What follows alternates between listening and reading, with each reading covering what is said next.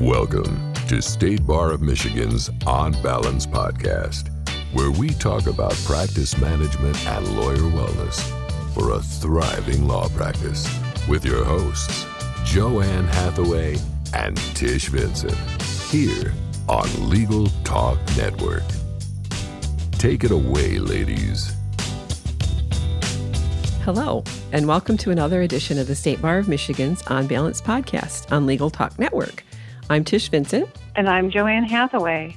We're very pleased to have Dr. Leanne Davey, psychologist and New York Times bestselling author, join us today as our podcast guest to talk about why you should stop avoiding conflict in the workplace.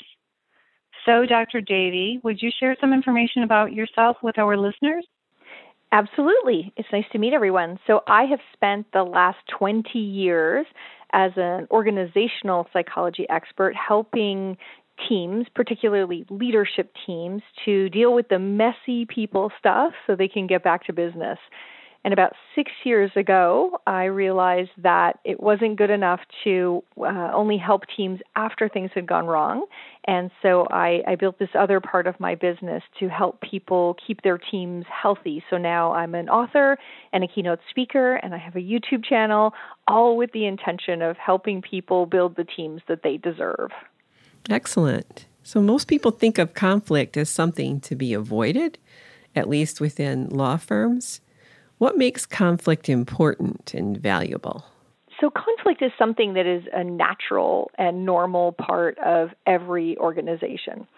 So if you think about it, probably you've already had a conflict come up in your day today. So one of the most common conflicts would be that there are two important priorities, things that you could do, projects, say, that you could do that would help develop the firm. You could institute a new customer relationship management system, or you could use that funding to bring on more students or more support staff. And you have to make a tough call about which is going to help the firm more, to automate your marketing or to, add new staff that actually do the hands-on face-to-face tasks.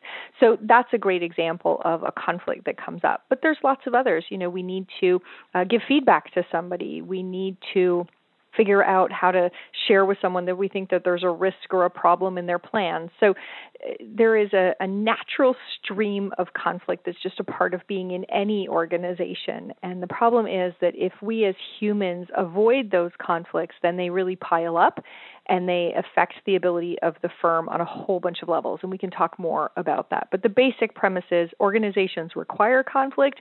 Humans tend to run from it. And so we get into this pretty ugly conflict debt, as I like to call it.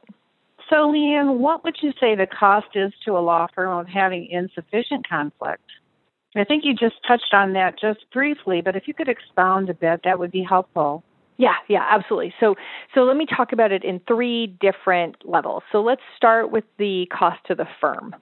So at the firm level, the inability to deal with conflict or the unwillingness to raise issues and work through them, it's going to have several effects. So one is it's going to affect productivity, because at some level there are going to be projects or things you need to get done. But if you can't reach a decision, if you can't, create a plan and be ready to go with it, then it's going to affect your productivity. If you don't like conflict, you're not going to bring the right people around the table to make interesting decisions and do new things. So the firm will be less innovative than it would be if you were comfortable with conflict. And the third one is if you don't like conflict, you're going to leave risks unexposed and therefore unmitigated in the way you're running the firm. So there's all these challenges at the organization level if the people in a firm avoid conflict. So that's the first level. There's a second level, which is there are huge impacts of conflict debt on our teams. So if you think about the allocation of caseload, that's an issue you have to deal with in your team. Who gets what files? Who gets the juicy, awesome, interesting ones, and who gets the dogs that we all know exist? Who has to take one for the team in any given situation? And if you do that and do it in a way that's not perceived as fair, or do it in a way that continues to give the same kinds of things to certain people, then you're not going to grow and develop other people, et cetera, et cetera. So we create a big problem for the team, we have to do inefficient workarounds if we're not good at allocating work. It may be that there are power struggles and issues between, the partners and the lawyers in the firm and the people in the administration of the firm. And if we don't resolve those issues, there's going to be a lot of animosity and our engagement is going to go down. So there's a big cost when we leave conflict debt on our teams. And then the final type of conflict debt is very personal. So if I'm in a situation where I feel I'm not being recognized or rewarded for the contributions I'm making, and I don't say anything and I just tolerate it, then that's getting into conflict debt. And if I don't like the way I'm being treated by a colleague or by my manager, that gets into conflict debt. And the cost of that is very profound because our team members become stressed, they become disengaged, they build resentment toward being a part of the organization or a part of the team. And that's what's contributing to some of our terrible turnover levels, our stress levels, and short-term disability, because people are unsure how to tackle, how to broach these difficult subjects, and so they are taking on that stress on themselves, and we're starting to see the costs to people's health, to their families, to their engagement. So we've got these multiple levels at which the firm is really suffering if we aren't good at conflict, both the business of the firm, the engagement and the staff and the people and the camaraderie in the firm, and then just the very health and well-being of the people in the firm. So the costs are very, very high. It sounds like people kind of default to wanting to avoid a conflict, and then in your language, a conflict debt is accruing, like it's building up. Am I hearing you correctly? Yeah, that's exactly right. So all of these things are requiring us to have conflict, but we as humans, so first of all, we're biologically wired to get along with people in our in-group. So we want it to be harmonious. And that made sense as we were creatures who needed to evolve together. And if you got voted out of the cave, you got eaten by the saber-toothed tiger, and that wasn't so great. So we're built to want to get along and have harmonious relationships. But it goes further than that because we're raised to learn that conflict is impolite or it's not nice. And so, I think about my grandma telling me, if you can't say anything nice, don't say anything at all. And learning to stay out of issues by teachers who kept telling me to mind my own business. And so we had all these voices now that sort of sit on our shoulder and whisper to us all the reasons why we shouldn't have conflict. So that's why we get into conflict debt, is because the organization's sending us this steady stream of hard calls, tough choices, and uncomfortable conversations. And the voices whispering in our ear are telling us, don't do it. Just stay out of it, like duck, hope it'll go away. And so that's how we end up in this big conflict debt with this whole mound of issues that need to be surfaced and resolved, but instead kind of pile up and collect this compounding interest of stress. And it's really not a very healthy situation. Leanne, can you speak to an organization where there may be one individual in an organization who has been enlightened to your teachings, and there are some other individuals in the entity who are not agreeable to any of this or don't understand it, how they might bring it to their organization so they're not a lone voice in the crowd? Yeah, that's a great question. So if you start to believe this and you start to build up your conflict skills, the last thing you want to do is walk into a conflict avoidant firm and, walk into the boardroom and pull the pin on a conflict grenade. That's not going to go well. So and I use a more positive, a grenade isn't a very nice metaphor, but I use the metaphor of, we know conflict is good for us, but, nobody wants to bite into a giant bran muffin of conflict. So I talk about, how do we sprinkle a little bit on our cornflakes instead of, having a big mouthful of bran. So what you want to do is, first of all, productive conflict can really be supported by the use of questions as opposed to statements. So if you understand the importance of adding some tension onto the conversation, then doing it with questions instead of, asserting or demanding is one way. And you'll find that people respond more positively if they're conflict averse to answering a question. So you might, for example, ask a question that draws out the fact that their plan has a few holes in it. You might say, that's really, really interesting. How do you think that would work with the clients that work with us across multiple practices? So you could say, like, I think there's a huge problem. This makes great sense. This plan makes great sense if you only work with us in one practice, but it's going to fall flat on its face if it's an issue for clients cross-practice. So instead of saying, that's the dumbest thing ever, what you want to say is you want to call their attention to the issue, and the issue in this case would be, multi-practice clients, and have them come to the conclusion themselves. So one big thing, if you're introducing conflict in a conflict-averse culture, is use more questions. So that's a big thing. There's another thing you can do, which is spend a lot more time reflecting back what you hear from other people. So I always say, if their truth comes out of your mouth before your truth, then that's going to be another very positive and constructive way to have conflict. So if they're saying, I think we need to invest the money in hosting a client event, a schmoozy, awesome, fancy place kind of client event, and your truth is that we desperately need that money to train our employees on the new customer relationship management system, then instead of starting with saying, no, we can't afford that, that's not the right answer, we need to invest in employee training, instead of that, you put their truth first. So for you, it's really important that we invest this money in doing a customer event. Tell me what you'd like to accomplish with the clients, what you think is important there, and dig in and understand and reflect their truth before you say, for me, I've really been paying attention to the challenges our team is having in even reaching our clients or interacting with them because they don't know yet how to use the client relationship management system. How do you think we could invest the money so that we can kind of solve for both of these things? So the good news is if you are enlightened to the good fight, which is what I call my book, I call it the good fight because it's not conflict the way we fear conflict would be, but it's a very positive way of having conflict. You can do it with these great questions by sharing somebody else's truth and then adding in your own. And all of these things will be better received than if you come out swinging. So if you follow the methods that you're outlining, the conflict can be productive, and that's important. Exactly. So when I decided to call the book The Good Fight, it was because it was sort of two books in one. So when I first started writing the book, I thought about it as the people who were conflict avoidant and needed to learn the fight. So the message is really that some things are worth fighting for, and being conflict avoidant and getting into conflict, that is a problem.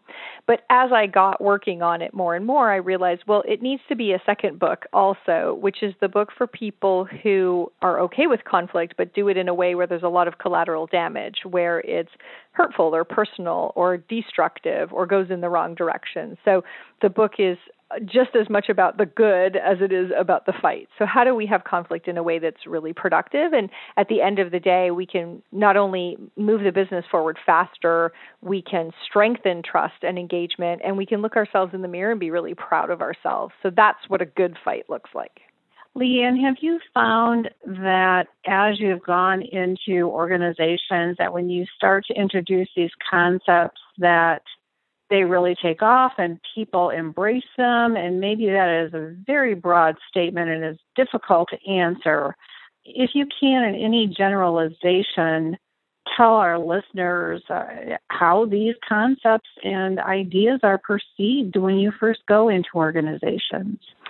Yeah, I think it's like most concepts. So there are a few people who've just been, waiting for the right words to say, they've known this is an issue, there's pent-up demand, and finally the book or the videos or whatever else they've seen finally gives them the right words for how to actually broach the issues. And those folks are quick out of the gate. They almost, they're so antsy, they want to jump up and run out of the room. I actually did have somebody in Atlanta recently where I was teaching them this stuff, and then we were supposed to go straight to the cocktail hour, and she was late, and I didn't know where she'd gone. And she comes down and she said, I had to go make a phone call. I finally knew how to deal with this issue that had been, sitting with me for a couple of weeks. And so she wanted to go make the call before she got to the bar. So we always have some percentage of the organization where this liberates people, and they've known all along, they just didn't have the words.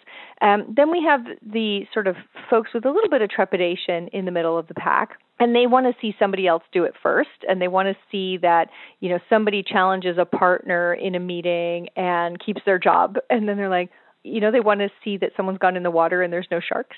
So that's the next group we get, because when these first few out the door, when they use these new techniques and these ways, they have great experiences. And so people are like, oh, I want some of that, right? And then there's always going to be 20% of the firm, which is a number I've just picked out of the air, but some amount of people who are just never going to be comfortable with it. They don't really believe in themselves. They don't have the confidence to share a different opinion with people who they believe are more worthy or more knowledgeable or more experienced or whatever else. So we're never going to try and get to 100%. But one of the big things I talk about in The Good Fight is, how do we systematize conflict so that we stop having to rely on people to have these difficult conversations, because that's too big an ask. So what we do is we actually turn it into a way we manage the firm. And so there's 2 different chapters in the book dedicated to processes you can do with your team, and there's all the instructions in there about how to do it. Conversations you can have with your team so that you don't even need to get into the fight in the first place, that you've normalized the tension between the different practices and with marketing and with finance and, all those sorts of things, so that you don't even have as many conflicts in the first place. So there's a lot we can do to increase the likelihood that the firm is going to adopt these approaches. And so on the first hand, we're counting on individuals to behave in a way that's new and different, but then we're quickly backing them up with some of these core processes that systematize it and normalize a lot of conflicts, so that we take the pressure off of them. I would think that a firm, if they adopt the ideas and they implement them, and the firm is transitioning from being conflict avoidant to knowing how to have the good fights, that they might experience it as exhausting. Is there any way to make it easier, that transition phase? I mean, once it's established, I can see everything would work better, but do you ever get that feedback that, it's exhausting when they start to transition? That's a great question. I have never had that feedback. I think because we do try and do the sprinkle it version versus the giant bran muffin, the big mouthful of bran muffin method. So I have a blog I posted on my blog on how to create a conflict habit. And I give 9 little things, and I've turned it into a cheat sheet. And so maybe what we'll do is put that cheat sheet in the show notes, and your listeners can download it. And it's 9 ways you can sprinkle conflict into your next meeting. So it's little tiny things like represent a different stakeholder. So the conversation's going along and it's all very harmonious, and you sense it's going a little too easily, and the decision maybe hasn't been made as thoroughly as it could be. And so you can sprinkle a little healthy conflict by just saying, I think this is a really, really great plan when it comes to our existing clients.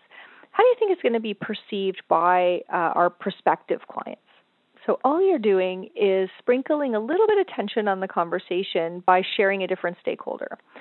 Or you could say, how do you think it's going to be perceived by the Bar Association? Or what if this showed up in the newspaper? How would it land with the public? So there's these 9 little tiny ways that we can add a little bit of tension. And so in that way, what you're doing is you're building up the muscle slowly so that you don't get to the point of exhaustion or failure. Or what we want to do is start to build it up in a way that it's more manageable, and it doesn't take all your resilience just to have these kinds of discussions. And I think that's important. I really encourage people not to go with the gusto the first time, because then they'll have a bad experience. And we want them to successively build positive experiences and show that conflict makes decisions better. It makes relationships stronger.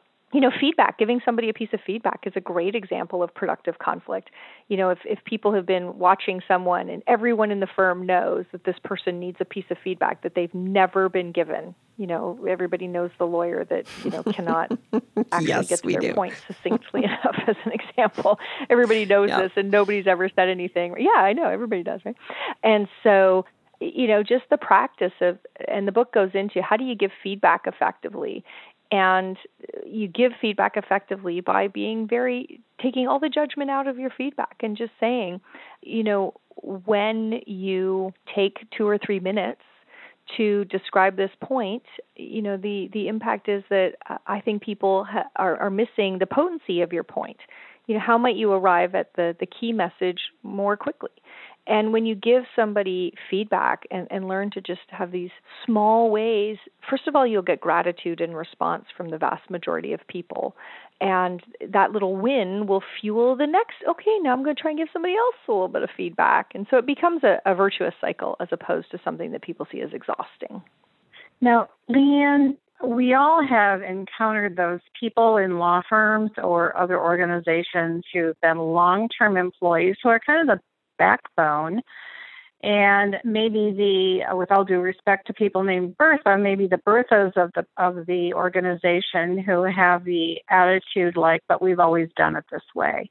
They are those people who are not akin to change, and why should we change anything? This is the way it's always been done. And they're kind of driving the ship. Is there any particular way that we might address these type of personalities in organizations? Yeah, so first of all, to recognize that these are pretty normal humans, that when we find a formula that works, we are built to stick with it, which makes a lot of sense, right? So if we first of all start not by thinking of this person as resistant to change or a stick in the mud or old-fashioned, but instead if we think of them as a human who's got a formula that's working for them, and so we're going to have to give them a pretty compelling case as to why that formula doesn't work. My tip is that one of the things that works much more effectively is to talk about the future and talk about things outside the firm. So if you start justifying, wow, we're not doing it right, we need to be more efficient, we go to all these things, all of that lands like judgment. And humans, we get very defensive in the face of judgment against us. So you don't want to do that with somebody because then they're going to dig in harder. So what I really encourage you to do is talk about things going on in the future and things going on outside the firm. So let's talk about how professional services are evolving, or let's talk about the fact that there's more and more places where lawyers are being brought in-house to avoid having to pay legal fees, or so what's changing in the environment. And then you can say, for us to be ready, in a couple of years when this really gets going, or the commoditization of law. So artificial intelligence is a great thing you can talk about these days because nobody quite knows enough about it, and it's just scary enough that it makes a great thing to talk about. What if 50% of our practice was automated and we needed to have, a vastly different expense structure? So what would we need to do to thrive in that environment? What would we need to do to be ready for that?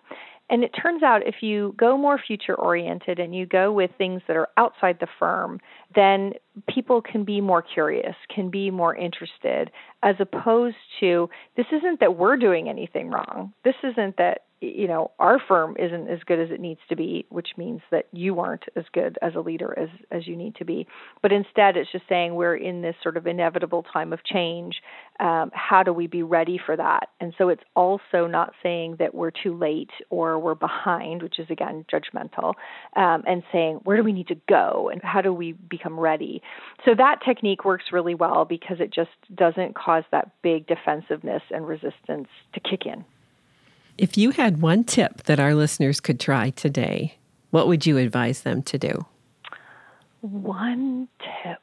Okay. I'm going to go with my validation 3-point plan. So let's try this one. So if you feel like you're about to get into an argument and you just think, I can't do it, I don't have the strength, then here's the 3 steps to avoid getting into an argument. So step 1, whatever they just said that's making you want to tear your hair out or scream at the top of your lungs or just break it down and cry in frustration, whatever they just said and whatever, awesome retort you've come up with in your head, don't do it. Instead, say something that validates them, which is exactly the opposite of what you feel like doing.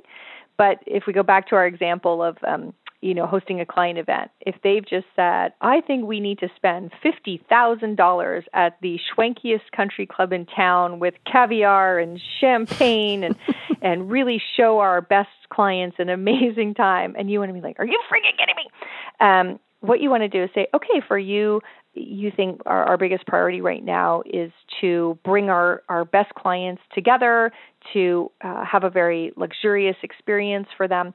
And I want you to validate them in a way that doesn't have judgment in it. Simply all you're doing is restating what they said. And what's amazing is that the minute they hear their truth come out of your mouth, they will first of all think that you're smart and think that you're right and be listening more closely. So that's really good. So you want to start there. And then the other thing is it's going to throw them off because they're going to have been ready for a fight because they know you want to spend it on internal training. So they're like, what? I thought I was going to get pushback here. So you validate them first. The second thing you do is you ask a great question to show that you really are curious. Okay, so, what makes you focus on the clients right now? Where do you think our top clients are at? What's the state of our relationship with our top clients? What would be the primary objective in bringing them together for an event? Whatever. Just ask a big open-ended question that's going to allow you to really get more understanding of what their truth is. And as they do, start to say, oh, okay, so for you, the truth is that we've grown so large that we've been so focused on growth and business development that we've lost touch with the clients who are actually the lion's share of our business and the ones who will be loyal to us no matter what happens, and we need to reestablish that connection. And as you say that, they'll be like nodding their heads, like, well, how did this woman get so smart? That is exactly. And so, first of all, no cue in the situation will tell them that this is a fight. Okay, so we've validated and we've asked great questions and reflected it back. Then we get to pivot. So step 3 is, it's so interesting because at the same time, for me, I'm thinking about, one of the most important things for really being connected to those people is knowing who's touching them, where their files are at, broadening the relationships so we know more and more people within each of those client accounts. And, I think the tool for that is really our new client management system. And if we could learn how to really use that well, it would really serve us. So for me, the priority right now is making sure we can all use that tool. And so then you've shared your truth. And because their truth came out of your mouth first, by this law of reciprocity that human beings work on, they'll listen to what you have to say. And then you engage them in finding a solution, right? So you say, okay, so we got these two truths at the same time. We need to strengthen our connection or reignite our connections with our most important clients. And we need to find a way to sort of broaden and deepen and actually make sure that we've codified and that we've got those relationships somehow in our data. How do we work that? How do we find a way to kind of solve for both of those things? And so that technique, which can also be applied in the following situation. You are sitting at the dining room table when your partner walks in the door and says, oh, I had the worst day. And what you want to say is, you think you had a bad day. Wait till you hear about my day. And we want to invalidate. So it's the exact same technique to go, you did? How come you had a bad day? What happened? And then you ask a question. Oh, what do you think made her do that? That's so weird. And then you say, must be a full moon because I had a terrible day too. Hey, do you think maybe a bottle of wine and binge watch Game of Thrones would help? And so this technique, whether it be with a partner in the firm, a colleague, or somebody at home, the technique of first validate, then ask a question to show you're curious and to learn more, and then pivot and add your truth is the magic wand of healthy conflict. That's brilliant. I think that's a takeaway all our listeners can use. I have a YouTube video all about it if people want more. It's called how to prevent an argument, something like that on YouTube. So it takes you through. The fun thing in that video is I go through all the things that we want to do instead. So I go through all the unhealthy, horrible things we do first before I get to I just gave you the magic wand. Excellent. Thank you. So, Leanne, it sounds like the 3 magic words are validate, question, and pivot. Is that correct? I'm trying to get Yes. I'm trying to get those in my mind because those are the three things I tend to be a prong person, so I can remember those three things and they will be very helpful. Yeah, and the generic principle is just make their truth come out of your mouth before yours does. That's the generic principle. And this validate, question, and pivot is how you do it. But if you can just remember, if their truth comes out of my mouth first, this won't be a fight. Wonderful. Well, it looks like we've come to the end of our show. We'd like to thank our guest today, Dr. Leanne Davey, for a wonderful program. Leanne, if our guests would like to follow up with you, how can they reach you? So it's just my name is my URL, which is easy, except I have these two really hard to spell names. So it's just leannedavey.com, and Leanne is Liane. So it's like Diane, but with an L. Davey is Davey. So leannedavey.com. And there is, if you subscribe there, then there are free resources and tips and tools and all sorts of goodness. And certainly any of your listeners, if they have any questions or things that they would like me to cover in my weekly blog or do a quick video on, they can just send that right into me through the website, and I will get back to them with some tips and tools that they can use in their own firm right away. Thank you, Leanne. This has been another edition of the State Bar of Michigan On Balance podcast. I'm Joanne Hathaway. And I'm Tish Vincent. Until next time, thank you for listening. Thank you for listening to the State Bar of Michigan On Balance podcast, brought to you by the State Bar of Michigan and produced by the broadcast professionals at Legal Talk Network. If you'd like more information about today's show, please visit LegalTalkNetwork.com. Subscribe via Apple Podcasts and RSS. Find the State Bar of Michigan and Legal Talk Network on Twitter, Facebook, and LinkedIn. Or download Legal Talk Network's free app in Google Play and iTunes. The views expressed by the participants of this program are their own and do not represent the views of, nor are they endorsed by Legal Talk Network or the State Bar of Michigan, or their respective officers, directors, employees, agents, representatives, shareholders, and subsidiaries. None of the content should be considered legal advice. As always, consult a lawyer.